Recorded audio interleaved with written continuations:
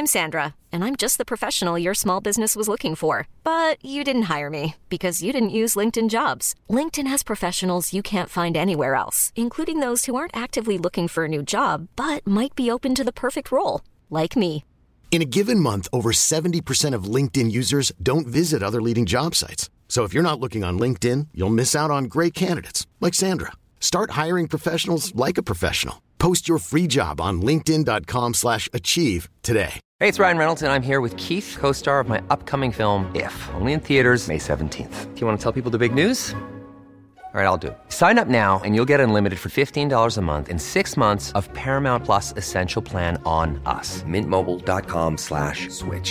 Upfront payment of $45 equivalent to $15 per month. Unlimited over 40 gigabytes per month. Face lower speeds. Videos at 480p. Active Mint customers by 531.24 get 6 months of Paramount Plus Essential Plan. Auto renews after 6 months. Offer ends May 31st, 2024. Separate Paramount Plus registration required. Terms and conditions apply if rated PG. Då har ni rattat in Avkastpodden som är på sin 24:e episod och det är snart i kapp Flink. Han är bara dubbelt så många som vi har. Idag så pratar vi mycket Kristianstad och deras väl och ve i Champions League. Vi ringer också upp deras starke man Nicolas Larsson. Häng med!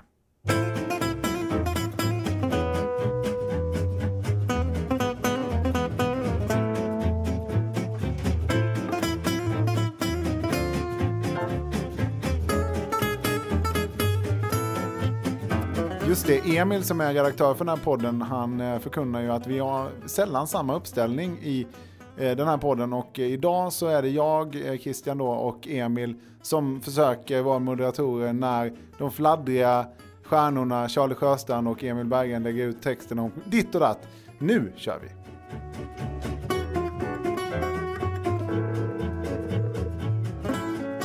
Tjena! Kolla, det gick!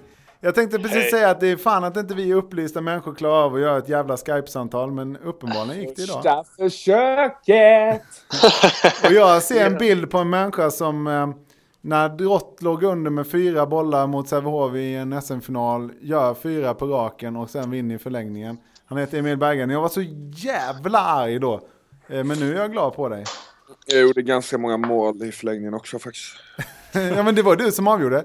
David Löfgren hade ju ett friläge med 4 mål upp och 4 minuter kvar då han bränner. Och hade han satt den där så hade det blivit SM-guld åt andra hållet. Ja, jag gjorde ganska många mål i förlängningen också. Det är roligt att höra en lite glad Emil Berggren idag i alla fall. I kontrast då till förra veckans lite mer deppiga variant. Ja, jag kommer fortfarande, det var en sån här det blir oerhört udda referens här, men folk brukar referera till att man vet precis vad man gjorde när Palme sköts där 86 eller vad fan det var 87. Och här är samma sak för mig. Jag vet precis vad jag gjorde när du gjorde dina äckliga mål där den matchen 2010. Men det var väl i hallen antar jag? Nej, det var väl i Skandinavien. Nej. Malmö, okej. Men jag satt i alla fall i min lägenhet en vit skinnsoffa på den tiden, vilket var hett då kanske. Jag trodde, Christian, att du hade ett sånt där ett långt track record av att ha sett alla finaler, att du har skrivit upp kanske vad publiksiffran var. Ja, publiksiffrorna gillar jag. Det tycker jag det är intressant. För de som inte har sett de här bilderna som florerar i lite rika forum. Alltså, Christian har ju då en jättefin stor lägenhet. Jag kan nog tänka mig att den kallas för etagelägenhet i de lite rikare delarna av Stockholm. Där finns det ingen vit skinnsoffa nu. Nej, inte längre. Det var ju 6 år sedan. Tänk vad lite pengar kan göra. Ja, det är givetvis en professionell inredare som har...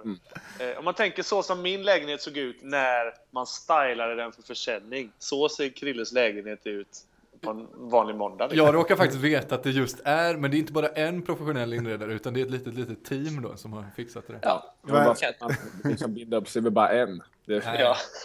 Här sitter vi och tänker smått. Ja, jävla slarvigt tänk lite stort. Jag måste börja ge ett inspel. Jag blir röd i ansiktet här och får svettningar i pannan. Men måste ge ett inspel då att etage i allmänhet är ju att man har olika etage. Ja, just det. 2 våningar då. Till exempel, eller 3. Ja. Och det har jag ju inte då. Emil, din bonde. Ja. Men i Partille så är väl kanske en stylad våning är ju ett etage. Det kan ju lika gärna... Alltså det är etage, det är ju att den finns i flera våningar. Det är det som är en etagelägenhet. Det kan vi vara överens om. Ska vi prata lite handboll? Danmarks korrespondenten Emil Berggren, jag vill prata lite med dig om att typ hela svenska damlandslaget håller på att byta klubb nu. Det är ju alltså Lindblom har gått till Midtjylland, Hagman är klar för Nykubing och Johanna Westberg också Nykubing. Och senast så var ju du och såg att Maja Eriksson har kritat på från Skövde till Holstebro. Ja. Kommentarer, är det fler? Och Karin Strömberg till Viborg. Just det är såklart. Jo, men det var ju, jag tror också att Johanna ska bort från Midtjylland om jag inte har hört något fel. Jag vet inte vart hon ska, men det rör på sig. Johanna Alm då, såklart. Ja, precis. Så att, jo, men det rör på sig och vad kan det... Jag vet inte vad det innebär. Det är väl naturligt eller oturligt, eller vad man ska säga. En slump att mångas kontrakt går ut, annars så... Men går de till bättre klubbar? Kan man se någon trend där? Linn gör definitivt alltså Lindblom då, Midtjylland har ju en ganska bra meritlista från senaste åren. Vunnit guld och gått långt i Champions League etc. Medans Hagman kanske går till ett lag som just nu är sämre, men nästa år kommer Nyköping, som man mycket väl kan säga utan att danska till det. De kommer vara bättre än Tvis nästa år. Så att alla de där som vi har pratat om hittills går väl till bättre klubbar, tror jag. Ja, för hur ser det ut i Danmark? För oss som inte följer den där danska ligan och knappt har möjlighet till det, så kan det ju te sig lite som hela havet stormar när alla byter lag och sådär. Men om man skulle köra en kort ranking bara, vilka är de 3 bästa lagen i Danmark? Just 3 blir väl lite svårt, för det är väl 2 som man snackar om, eller man ska säga. Ja, men det är Filippa och Jennys Esberg som har varit bäst i år, eller man ska säga. Även om de också haft någon liten svacka här och där. Men de är duktiga. De har en holländska Estevana Poolman med i laget. Hon är väl stjärna där. En publikfavorit ju. Ja. Ja, men hon är duktig. Och sen som andra lag då kommer ju det lag som Sävehof faktiskt slog nu i Champions League, Midtjylland. De har svenska förbundskaptenen och så har de lite andra, dansk landslagshöger 9 och vänster 9 i landslaget där. Så det är väl de 2 som är bäst. Och sen kommer ett koppel av, det kan man väl slänga in både i Viborg och Tvis, Holstebro och några mer lag kanske där. Så att nej, det är väl 2 lag främst, och sen är det några bubblare. Ja, men det är bra, och det är kul att de går till bättre klubbar, och det finns ju ett förestående OS-kval som jag tror börjar den 18 mars. Och inför det så tänker vi väl, kan vi flagga för nu att vi tänker ringa runt till lite spelare i det svenska landslaget givetvis, och känna dem på pulsen inför det OS-kvalet. Ska vi gå över till nästa punkt som Emil har gjort på det? Alltså han har ju gjort en agenda då inför den här sändningen, vilket är ju väldigt, väldigt bra gjort. Ja, någonting ska man väl göra för den här redaktörslönen. Jag har du lön? Nej. Öppna inte den dörren nu, för helvete. Nej, men jag tänkte att vi skulle prata lite om Hammarby-Malmö. De spelade ju nu i helgen, och det var ju mycket som var, eller mycket, men några grejer kan man väl nämna med den matchen. Och det är ju först och främst att alla Hammarbys matcher blir jämna alldeles oavsett vilka de möter. Ni har ju båda flera gånger mött Hammarby. Hur fan kan det komma sig att man spelar lika jämnt mot de topplagen som man gör mot dem från de nedre regionerna? Nej, jag vet vad jag har spelat mot Hammarby med 3 olika lag i elitserien, och det är precis som du säger, det spelar ingen roll om man är ett topplag eller om du ligger och fightas som sista slutspelsplats eller vad du är, för att det är alltid jobbigt och svårt att spela i Eriksdalshallen. Det blir ju sällan, eller det blir ju absolut inte lika ofta jämna matcher när du möter Hammarby hemma. Då har det ju hänt att man har vunnit med 10. Och visserligen om man... Ibland så bjuder de ju på bra handboll också. Men just i Eriksdalshallen så är det ju någonting att det är en jädra fight i 60 minuter. Och du har publik och du har tryck. Och framförallt så tycker jag att Hammarby-spelarna alltid har en tendens att höja sig lite över sin egen förmåga, om man ska säga så, när de spelar i Eriksdalshallen. Och det sitter väl i huvudet hos många lag som åker dit. Så att det är svårt svårt att ta på det så, men man vet att det blir tufft i Eriksdalshallen, och det tror jag att man har med sig in i magen och i huvudet när matchen startar liksom. Men kan det vara så att publiken spelar så stor roll? För att om man tittar på den matchen som var i helgen, så spelade ju Hammarby fotboll mot Syrianska samtidigt. Men den matchen tog slut, och då började folk komma till Jerkahallen istället, och den började fyllas på. Så i början av matchen så var det ganska lite folk, men i slutet var det ju fullsmetat och ett jävla tryck. Och det var ju också då som Hammarby tog tag i det, och också fick med sig några domslut som var på vippen liksom. Precis, det är ju som du säger. Alltså det är ju få hallar, eller liksom, det är inte alla hallar där det är en sån särskild nackdel att vara ett bortalag. Alltså det är ju inte jättejobbigt, har jag tyckt i alla fall, att spela i Baltiska hallen eller i nu heter det Sparbanken Skåne eller så här. Det är lite skitsamma att vara bortalag där, men att vara bortalag i Eriksdalshallen när du har alltså dels så är det en attityd hos Hammarbyspelarna. De känner sig säkra och trygga i sin hall på ett helt annat sätt, och de har publiken med sig. Och precis som du säger, på det klippet som de sista 2 minuterna där i den matchen, så ser man ju att Malmö tar ett skott som går i block och utanför och får inte hörna liksom. Det är ett typexempel på ett domslut som är lätt att blunda för, tror jag, även som domare, för att det kräver nog sin kar, om uttrycket tillåter, att stå emot det trycket som domare också. Det är nog inte lättast. Det är ju inte bara på grund av det som vi pratar om den här matchen, utan det är ju nästan ännu mer på grund av den sekvensen som du är inne på. Precis i slutet så står det ju då 24-24 i matchen. Hammarby kvitterar ganska sent, och då ska ju Malmö springa upp och försöka bärga de 2 poängen ner till Skåne igen. Det som händer då på avkastet är ju att Robert Månsson får sig en rejäl kyss då av Hammarbys... En nacksving är det ju. Det är ju MMA-grepp. Ja, det är du som säger det, Christian. Ja, men det är ju ett nacksving. Det är väl det vi ska prata om. Hur fult är det? Säg du, Charlie, vad tycker du? Jag tycker att alltså, första gången jag ser det så tänkte jag, jävlar, vad gör han? Och att det är skaderisk och allt vad det är. Men sen när jag tittar på det igen, så tycker jag tycker man ser att Månsson ser att han kommer och hinner.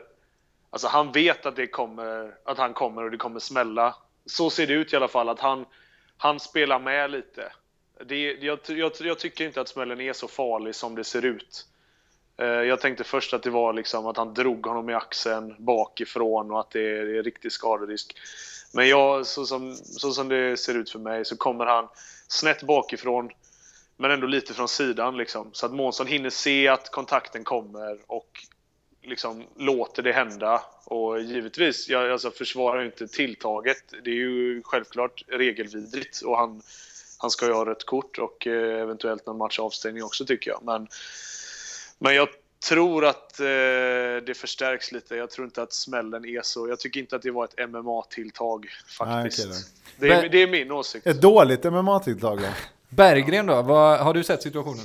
Ja, jag har sett det. Jag tycker väl att det här är på ett sätt härligt, uppfriskande. Jag gillar människor som för många säger direkt att det där är inte fair play.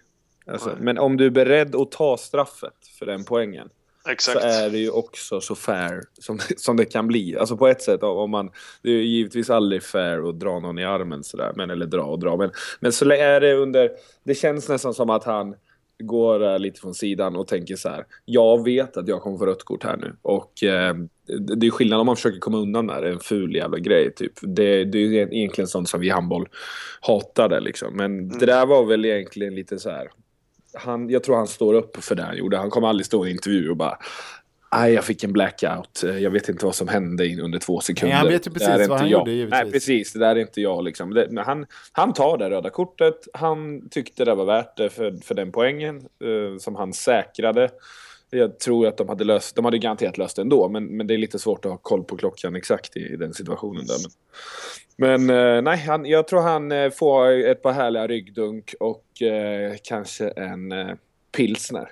Och så är det bra med det. Det är ungefär så man behandlar det säkert i hemma. Men man kan ju se det, man kan ju grotta ner sig filosofiskt och så här, alltså man säger att man gör allting för de här 2 poängen, och det är det handlar om. Men vi har ju tidigare varit på spelare i tv-programmet så där, som knuffar med raka armar och alltså så rent farliga situationer. En spelare som är i luften, du kommer från sidan eller du rycker någon bakifrån i axeln och sådär. Det är ju också, om du hårdrar det, så är det ju för att du vill vinna matchen också, och det är ju definitivt inte okej att göra så. Och jag hade tyckt att det var värre om det var en sån uppenbart brutal och riktigt ful tilltag med stor skaderisk. Men som jag sa, jag tycker att alltså det är osportsligt i det hänseendet att han vet att det är spelförstörande. Men jag tycker inte att han går in för att skada honom. Så därför, så precis som Emil säger, framförallt här i Tyskland, det är inget snack om det. Alltså poängen är mer värd än att du ska vara sportslig liksom. Och om du riskerar en avstängning 1 eller 2 matcher, så är det, du räddade, liksom, vi såg till att poängen stannade här liksom. Så jag tycker inte heller att han ska skämmas för någonting som vissa har uttalat sig, och så där tycker jag är lite löjligt liksom. I den gentleman's agreement som faktiskt är fascinerande och fin, alltså påtaglig handboll, så är det också så att alltså du vet att han tar den där utvisningen och rött kort. Alltså jag tror att man kan vara sur i 1 sekund. Och sen kollar man på honom och säger så här, jag hade gjort exakt likadant. Exakt. Så i handboll riskerar man ingen storbråk där. Alltså han får sitt rött kort, och jag tror att Månsson är så här, vilken jävla idiot. Men samtidigt så är det så här, det liksom, nu fixar han en poäng till dem, och det är inget mer med det. Nej, i handboll är det ju också så att du måste ju stå upp och och bråka för ditt lag där. Alltså det är så typiskt att alla i Malmö tycker att det är det fulaste någonsin, och alla i Hammarby tycker att vad fan, lugna ner er. Hade det varit tvärtom, så hade alla i Malmö tyckt att han vill bara ha poängen, och alla i Hammarby hade varit vansinniga. Ja, så är det definitivt. Det ligger ju i spelets natur. Men det är så kul. Det är så kul med handboll, var att hade det varit en liten filmning till som avgjorde det här, då hade det stormats i både alltså alla som har lite handboll. Nu gör de bara ett nacksving och är jävligt elak.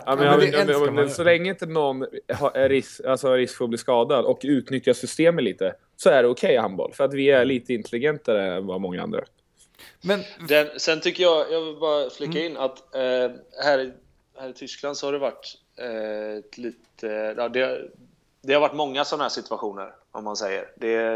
Generellt så smälls det ju på lite mer, och det är lite tuffare tag. Så det har varit ganska många sådana här där folk har gjort osportsliga och råa grejer, precis som det som hände här. Och nu har de en ny regel från i år, är att då blir det automatiskt straffkast. Så att hade det varit i Bundesliga det som hände, då hade Malmö fått ett 7-meterskast. Vill vi ha det så? För då kommer den här dynamiken med att man kan förstöra på slutet och reta upp varandra och även få med sig publiken som de gjorde nu. Men det kommer ju försvinna då givetvis om man får en 7-meter. Vi har det i Danmark också, och det har inte varit en enda sån incident. Nej, man tar ju bort dem då, såklart. För visst känns det som ett smartare system, för att ett rött kort, och i det här fallet så har de ju gått ut sen i efterhand och sagt att det egentligen borde vara det här blå kortet då, att det var, men skitsamma, det är ju i princip samma sak, bara att det kommer en rapport också som eventuellt leder till en avstängning. Men en avstängning gör ju ingen, alltså om nu då det hjälper ju inte Malmö. Nej, jag menar Malmö. Plus att det kan vara sista matchen också, det kan vara avgörande matchen i SM-finalen, då är det ju skitsamma om man får ett det blir en avstängning första matchen nästa säsong. För det är ju det, man vill ju att straffet ska hamna på rätt ställe. Alltså i det här fallet då, så är det ju Malmö som förlorar på att han gör den där situationen, och då vill man ju att Malmö ska få någonting tillbaks. Ja. Alltså jag tycker det är ett ganska bra system. Sen måste jag bara säga, det var Melsungen mötte Ragnika Löwen i Tyska Cupens kvartsfinal för några månader sedan. Det här var innan jul. Och då har Melsungen bollen i anfall, och så vänder domarna, det blir passivt spel tror jag, och då tar han deras mittnia Schneider, då tar han bollen så där som man gör ibland, 2 steg innan han lägger ner den. Varpå domarna då blåser 2 minuter på Schneider, och Ragnika Löwen får ett straffkast. Och det här är alltså de är ju liksom, Melsungen är på offensiv planhalva vid Det står oavgjort. Det står oavgjort och Melson är i anfall och han tar liksom 1,5-2 steg för mycket innan han lägger ner bollen. Domarna blåser 2 minuter och Rannika Löven får ett straffkast. Det var jävligt tveksamt.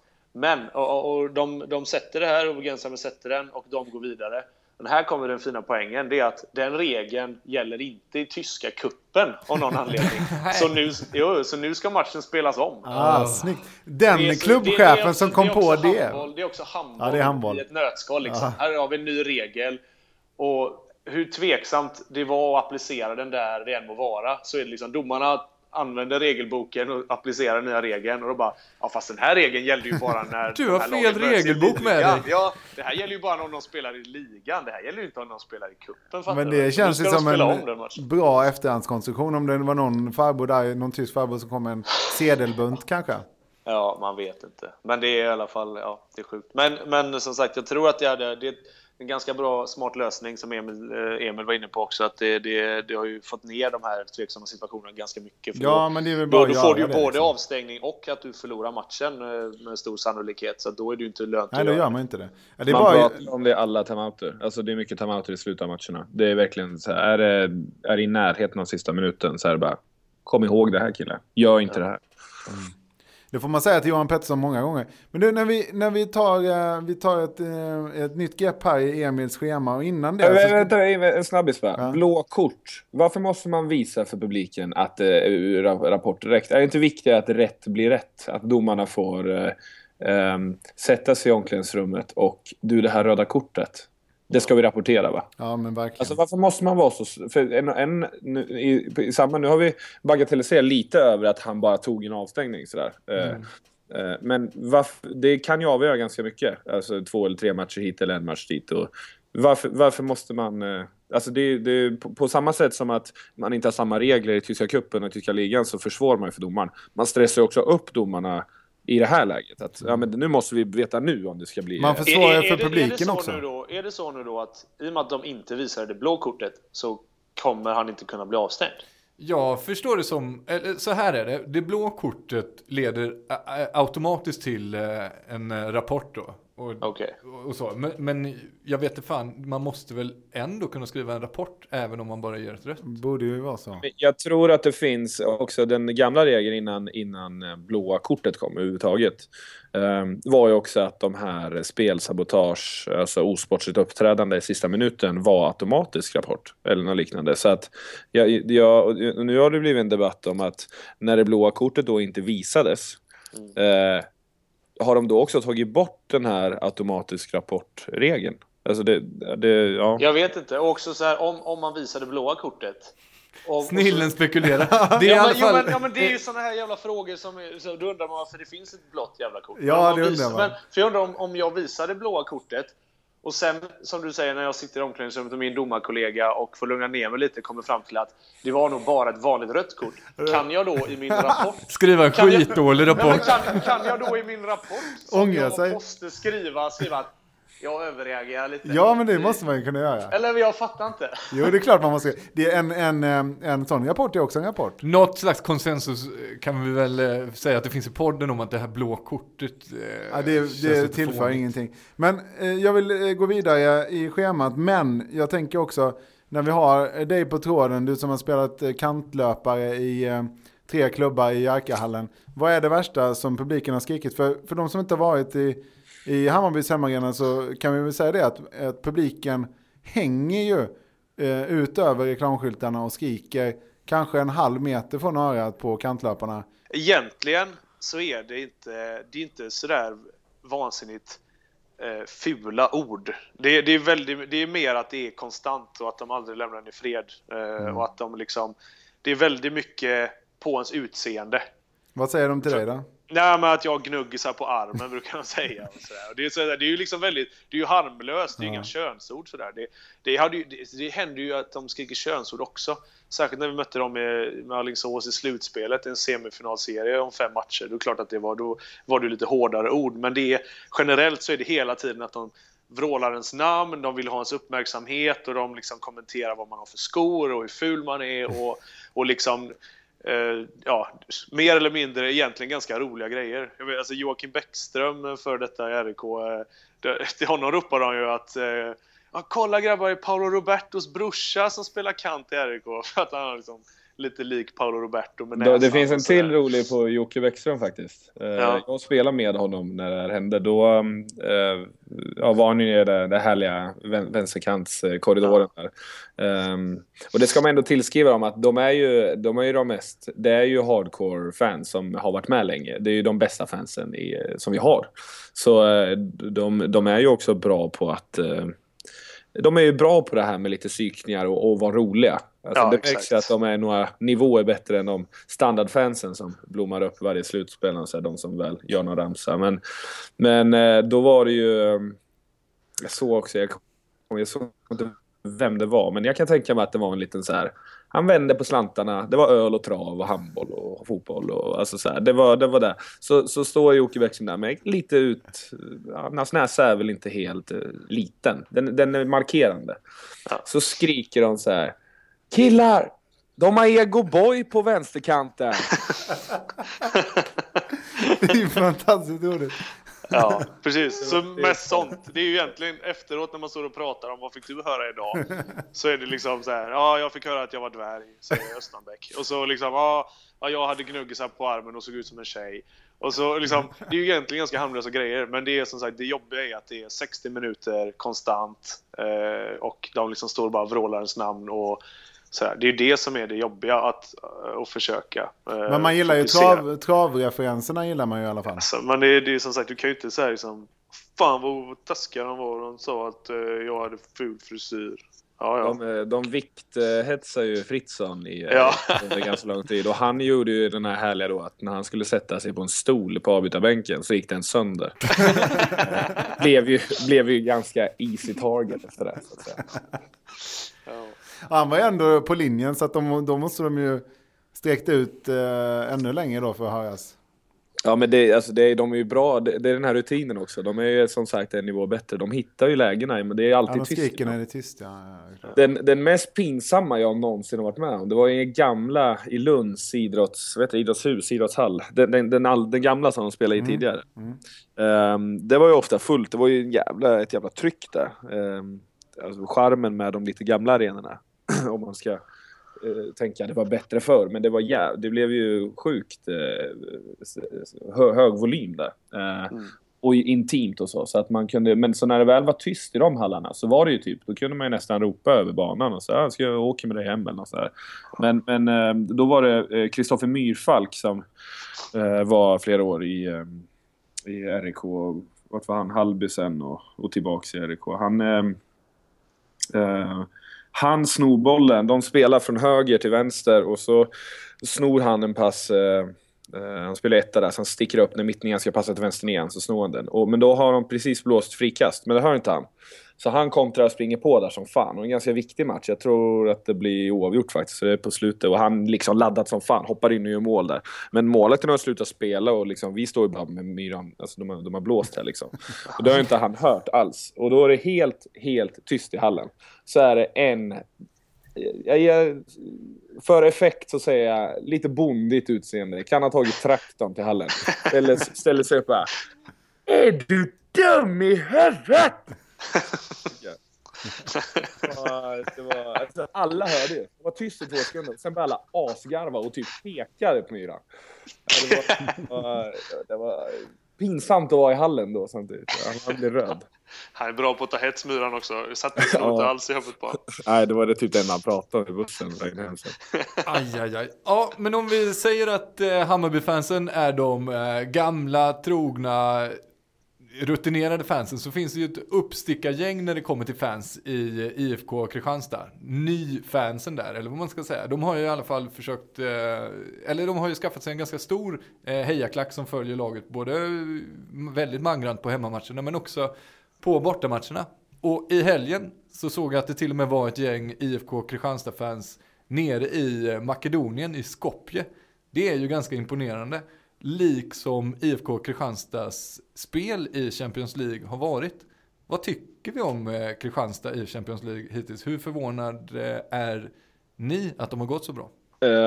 Nu ska jag givetvis ge både ris och ros, men det har varit jättebra.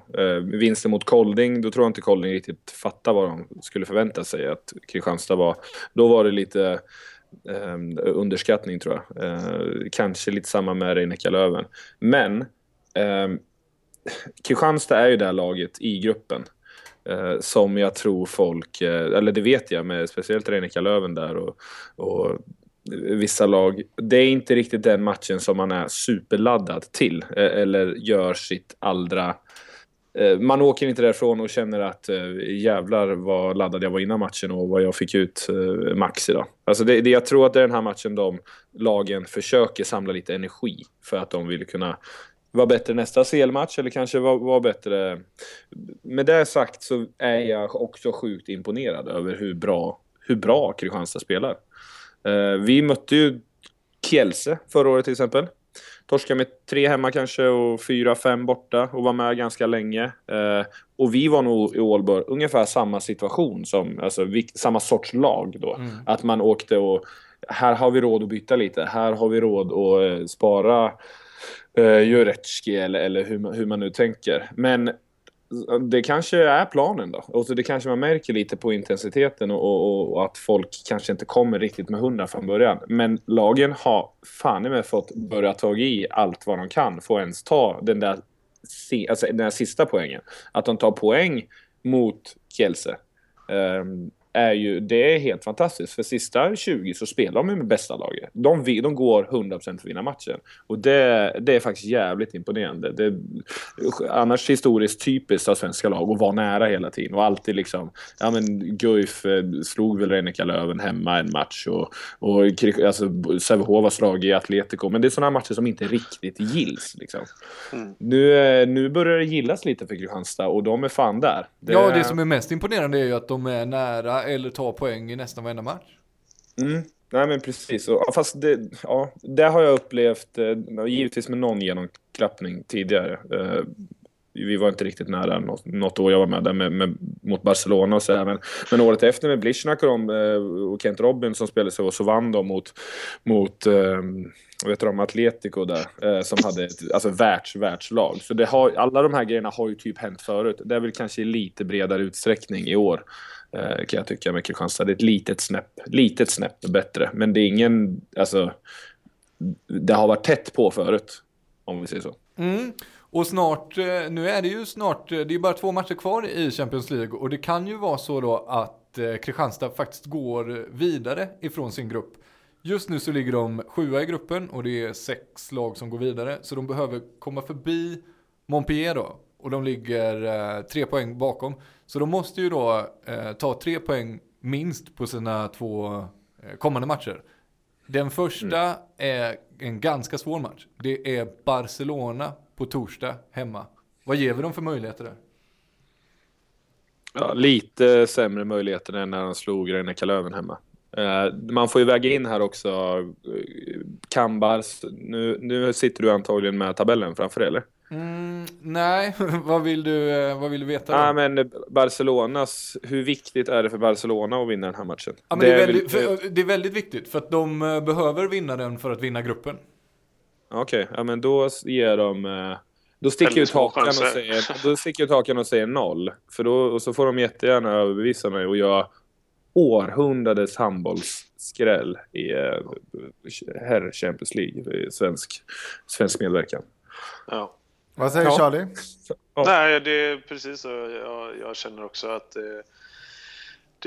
man imponeras varje vecka över hur bra de står upp och de poängen de tar. Men tyvärr då får man säga, så kanske det ändå blir så att de inte går vidare från den här gruppen i alla fall. Och då var det ändå bara ett luftslott. Inte om man ska vara jävligt krass.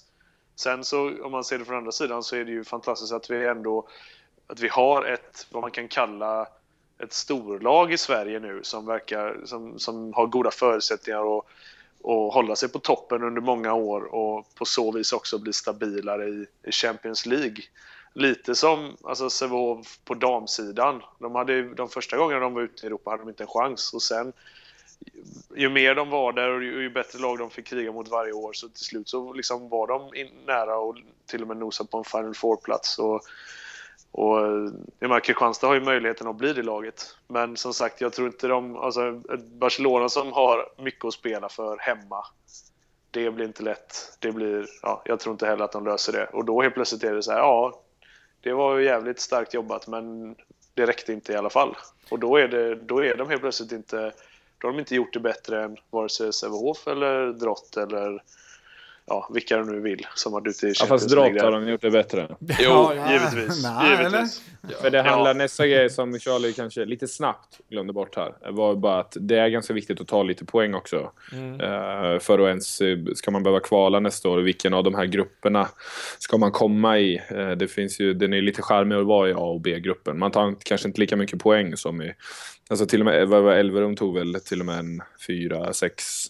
Ja, det är sant. Det är sant. Så att i de andra 2 grupperna med lite sämre lag. Men så det är alltid viktigt att ta lite poäng. Det gynnas svensk handboll. Ni har väl kanske inte följt det i svensk media på det sättet, men de har ju varit ganska eller vad ska man säga? De har inte fått plats i nyhetsflödet, vilket är ju superkonstigt i de breda medierna. Vare sig SVT eller TV4 har ju egentligen gjort några grejer efter deras matcher. Det tycker vi är lite konstigt. Jag tror vi ska försöka ringa någon från Kristianstad, kanske till och med Hövdingen. Men för du har ju varit där, Charlie. Vad tycker du om Nicolas Larsson? Är det han som är den starka mannen i Kristianstad, eller vem är det som har gjort att det har gått så jäkla bra? Alltså jag tror att, eller min bestämda åsikt är att Nikola har ett jättestor del i det. När jag var där, den korta perioden jag var där 2013, då hade de ju ganska nyligen börjat på sin bana som det här topplaget i elitserien. Alltså bara 3 år tidigare så var de ju krigade om i den gamla hallen och hade nyligen gått upp från allsvenskan och allt sånt där. Så att det kändes som att i början så var klubben hängde inte riktigt med sin egen utveckling. Jag tror inte de hade räknat med ett publiksnitt. Jag tror första året så kanske hade de ett publiksnitt på 3 500 i nya arenan. Och det var ju 1 500 mer än vad de haft i den lilla hallen. Men sen att det skulle växa och bli 4 500 och sedermera 5 000. Jag tror att liksom, IFK Kristianstad som handbollslag, jag tror att de växte i större takt än vad föreningen totalt sett egentligen hängde med. Förutom på en punkt, och det var marknadsbiten. Nicolas Larsson är han är spindeln i nätet där. För det var så jädra genomtänkt, hela marknadsbiten. Alltså att hela staden göra hela staden orange. Som går du och köper en kaffe och en fika i arenan, så är det då är det orangea bakverk. Det är IFK Kristianstad-loggan på allting. Går du på Ica Maxi och handlar, så har de en hel hörna med bara IFK Kristianstad-prylar. Går du på stan en matchdag, så är plötsligt så är övergångsstället orangefärgat. Alltså de har gjort sån här gerillamarknadsföring. Alltså du vet, och han har sån stor del i det. Det är min bestämda åsikt. Så utan honom och marknadsbiten, så hade inte IFK varit där de är idag. Så jag tror att han har en jättestor del i det. Vad säger du, Emil? På sommaren, så om man typ går till stranden och så kollar man upp mot solen, så är den också lite orangefärgad. Och det har jag hört att han har jobbat intensivt. Det finns väl för fan ingen strand där. Men hela nätterna sitter han uppe och liksom, nej men fan, nu är den mörk igen, eller nu ser vi den inte. Och sen så jobbar han upp den och kanske. Fan vad du förlöjligar min... Ja, jag tycker det var väldigt fint brandtal av Charlie Sjöstrand som du faktiskt tog ner väldigt effektivt. Jag kom bara på att var lite gul-orange sådär. Ja. Han har ingen del i det alls. Du kan ta dina 4 mål i den där SM-finalen då till helvete, så hörs vi nästa vecka. Va? Är du färdiga nu?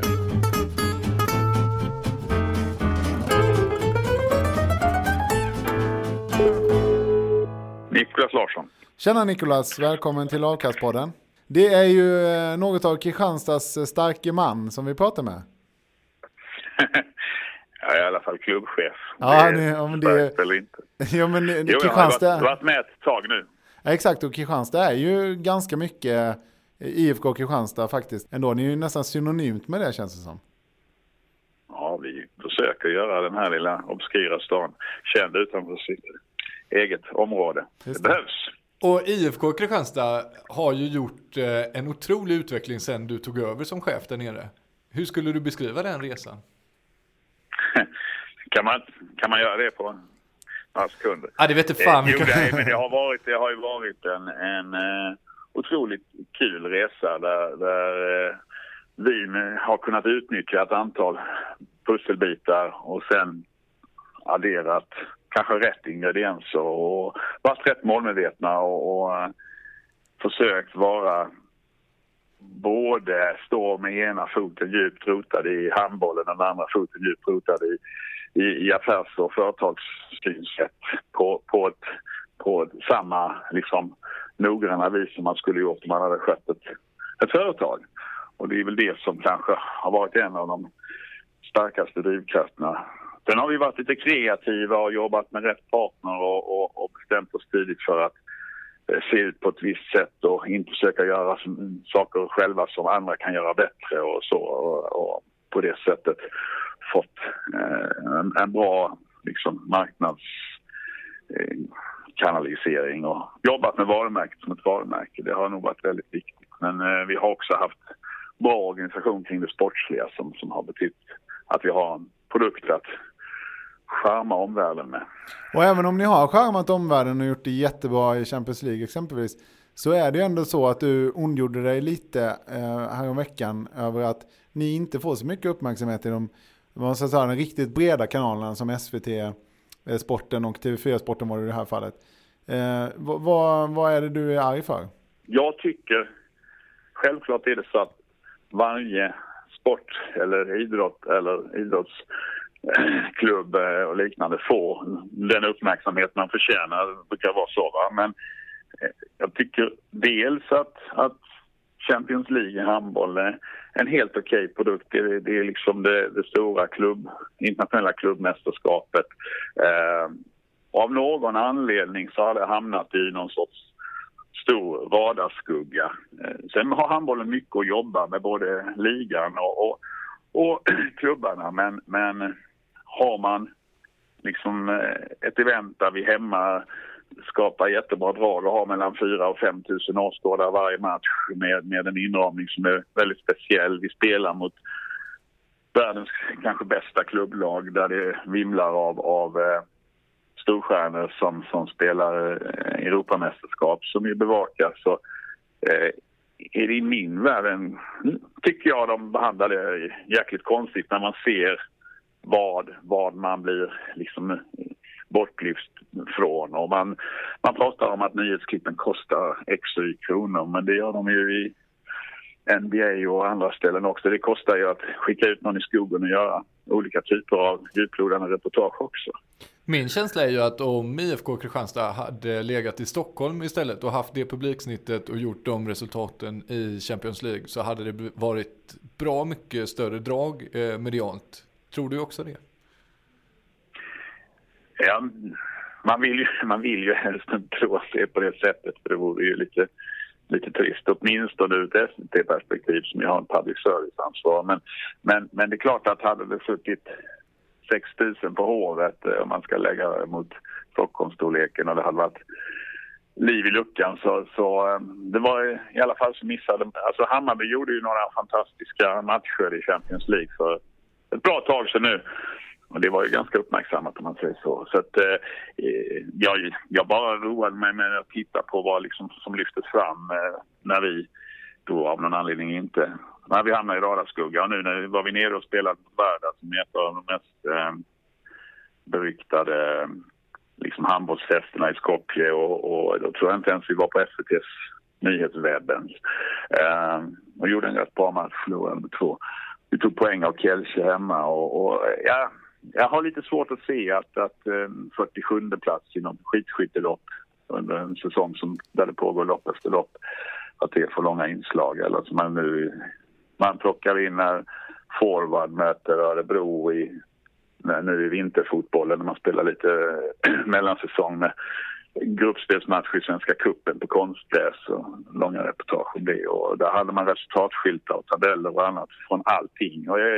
Och då håller det inte att men vi har inte resultatskyltar, det kör vi inte med och sånt. Alltså, så jag tycker man skyller ifrån sig av någon anledning, så har man bestämt sig för att göra det här till någon sorts princip eller prestigefråga, jag vet inte. Men jag hoppas att, och det är helt rätt tycker vi, och nu talar du ju till liksom 5000 handbollsintresserade här i det här programmet, så att vi tycker ju som du allihopa, men vi hoppas ju att du ryter ifrån att det kan göra någonting såklart i positiv riktning. Det är väl ungefär som när man skäller på domarna, till slut får man en utvisning med sig då. Det är väl det vi hoppas här också.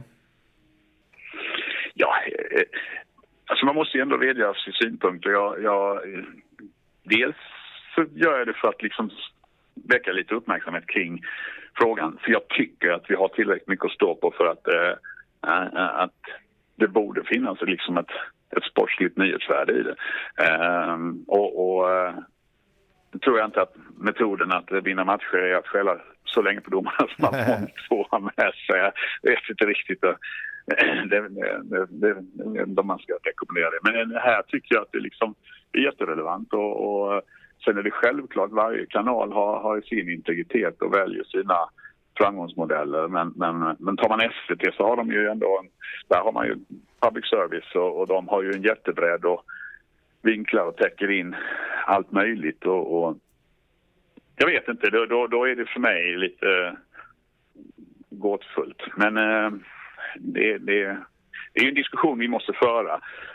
Det gäller ju, handbollen har ju ett stort behov av att skärpa till sig som helhet och visa att man förtjänar det hela. Men när det nu finns en uppstickare som gör det bättre än någon klubb har gjort på länge i alla fall, så har vi ju fått mycket press och så, men och vi har fått mycket respekt, och det är jättekul att höra folk liksom uppmärksammade. Men nyhetsbevakningen är ju inte jättetung i år när vi är regerande mästare, så det är det inte. Och då får man ju jobba, då vill man ju ta reda på vad är det vi gör för fel, vad behöver vi göra ytterligare för att det ska vara intressant. Det är ju egentligen då den frågan man ska ställa till medierna. Vad är det som gör det här ointressant? Det är ju egentligen den bollen man vill skicka. Vi får väl hoppas att TV4 och SVT i alla fall har varsitt team på plats då på torsdag i Kristianstad, då ni möter Barcelona, och där ni måste ta med er en poäng för att ha chans att gå till 16-delsfinal i Champions League. Hur tror du att matchen går? Alltså jag satt och intervjuade spelarna på bussen igår här på vägen från flyget från Skopje när vi var på väg hem, och alltså alla kommer ju att göra sitt allra yttersta. Detta är ju den största hemmamatch vi har haft i klubbens moderna historia, va? Och kan vi verkligen våga, så är det ju så. Have guts, get glory, som Simic sa, va? Det är lite grann det läget. Sen ska man ha all respekt för att Barcelona är ett väldigt, väldigt bra handbollslag, va? Men visst har vi chans, och med 1 poäng lever hoppet, med 2 poäng lever hoppet lite mera, och det är ett väldigt sånt pusslande med hur det kan bli, och det kan bli på alla möjliga olika sätt. Men det är klart att en 8-delsfinal mot Flensburg hade väl varit häftigt. Ja, den hade vi gärna sett fram emot. Men du, när vi kör ju den här podden ganska mycket silly season-snack, och vi sticker ut hakan och lägger vårt eget pussel, kan man väl säga. För det första, vad tycker du om de spekulationerna som medierna håller på med? Och 2, hur fasen ska ni bygga ett nytt lag? För det måste ni nästan göra nu när så många försvinner. Ja, men vi är i full gång och bygger ett nytt lag, och det är huvudregissör, för det är Mats Samuelsson som är vår storfan som håller de frågorna den här säsongen. Och det ser väl bra ut. Det är ju alltid en utmaning. Nu har vi haft några spelare som har levererat utöver det vanliga, men vi har vårt målvaktspar kvar i kontinuitet. Vi har Jerry Tolbring kvar. Vi har Olafur som kom hem nu under hösten och som visar sig vara jätteviktig pusselbit här när det är internationella matcher. Med i nästa säsong Albin Lagergren som har växt ut ytterligare snäppt denna säsongen är kvar. Och, sen har vi några tomrum att fylla som blir en jätteutmaning där vi får in en ny dansk på höger 6 efter Christian Björnsen får in Lipovac och kanske någonting till på mittsex efter våra mittsexer. Och sen vet vi ju inte med en sån specialspelare som Iman Jamali, för han har ju ett 3-årskontrakt med Veszprem och samtidigt så vill han ju spela, och det bygger väl mycket på hur den här säsongen avslutas, vad för typ av sista pusselbitsspetsar vi har möjlighet att lägga in om man ska spela Champions League eller inte. Men när det gäller silly season är det klart att om det väcker mycket intresse och många tycker det är kul att följa och läsa, och då innebär det att det har nyhetsvärde, och det är någonting vi bara får liksom försöka att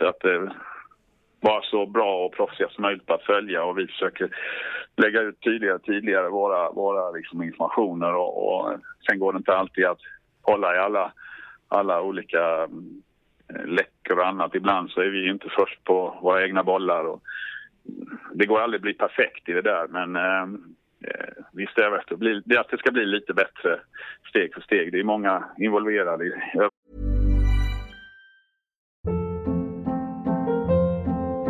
Hold up. What was that? Boring. No flavor. That was as bad as those leftovers you ate all week. Keke Palmer here, and it's time to say hello to something fresh and guilt-free. Hello Fresh. Jazz up dinner with pecan-crusted chicken or garlic butter shrimp scampi. Now that's music to my mouth. Hello Fresh. Let's get this dinner party started. Discover all the delicious possibilities at hellofresh.com. Hey, it's Ryan Reynolds, and I'm here with Keith, co-star of my upcoming film, If, only in theaters May 17th. Do you want to tell people the big news? All right, I'll do it. Sign up now and you'll get unlimited for $15 a month and 6 months of Paramount Plus Essential Plan on us. MintMobile.com/switch. Upfront payment of $45 equivalent to $15 per month. Unlimited over 40 gigabytes per month. Face lower speeds. Videos at 480p. Active Mint customers by 531.24 get 6 months of Paramount Plus Essential Plan. Auto renews after 6 months. Offer ends May 31st, 2024. Separate Paramount Plus registration required. Terms and conditions apply if rated PG. Wow. Nice. Yeah. What you're hearing are the sounds of people everywhere putting on Bombas socks, underwear, and T-shirts made from absurdly soft materials that feel like plush clouds. Yeah, that plush. And the best part? For every item you purchase, Bombas donates another to someone facing homelessness. Bombas. Big comfort for everyone. Go to bombas.com/ACAST and use code ACAST for 20% off your first purchase. That's bombas.com/ACAST. Code ACAST. Det är inte alltid skitenkelt att få det. Jag vet inte, när vi hade skada och vi lånade in någon ytterst kreativ och kompetent vänstersexare. Jag tror det gick rätt smidigt. Det är ändå Charlie säger. Ja, exakt. Men då var inte han med i podden, så han kan inte breaka det då. Men vi jobbar ju hårt på att breaka era nyheter, så att vi kommer fortsätta med det. Men du, tack så mycket Nicolas Larsson för det här, och lycka till på torsdag. Tack själva. Tack. Hej. Hej.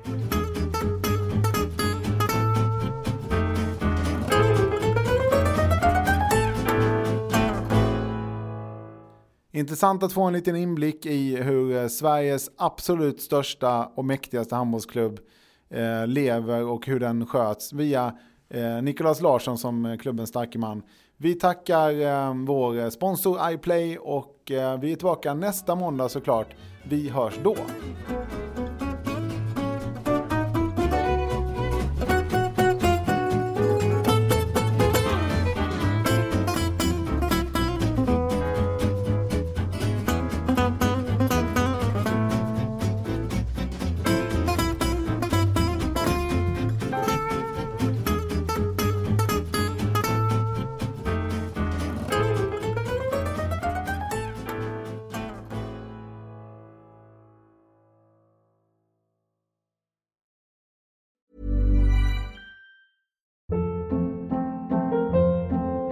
Hold up. What was that? Boring. No flavor. That was as bad as those leftovers you ate all week. Keke Palmer here, and it's time to say hello to something fresh and guilt-free. Hello Fresh. Jazz up dinner with pecan-crusted chicken or garlic butter shrimp scampi. Now that's music to my mouth. Hello Fresh. Let's get this dinner party started. Discover all the delicious possibilities at hellofresh.com.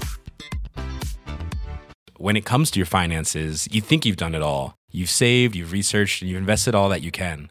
Now it's time to take those investments to the next level by using the brand behind every great investor, Yahoo Finance. As America's #1 finance destination, Yahoo Finance has everything you need, whether you're a seasoned trader or just dipping your toes into the market. Join the millions of investors who trust Yahoo Finance to guide them on their financial journey. For comprehensive financial news and analysis, visit yahoofinance.com, the #1 financial destination, yahoofinance.com.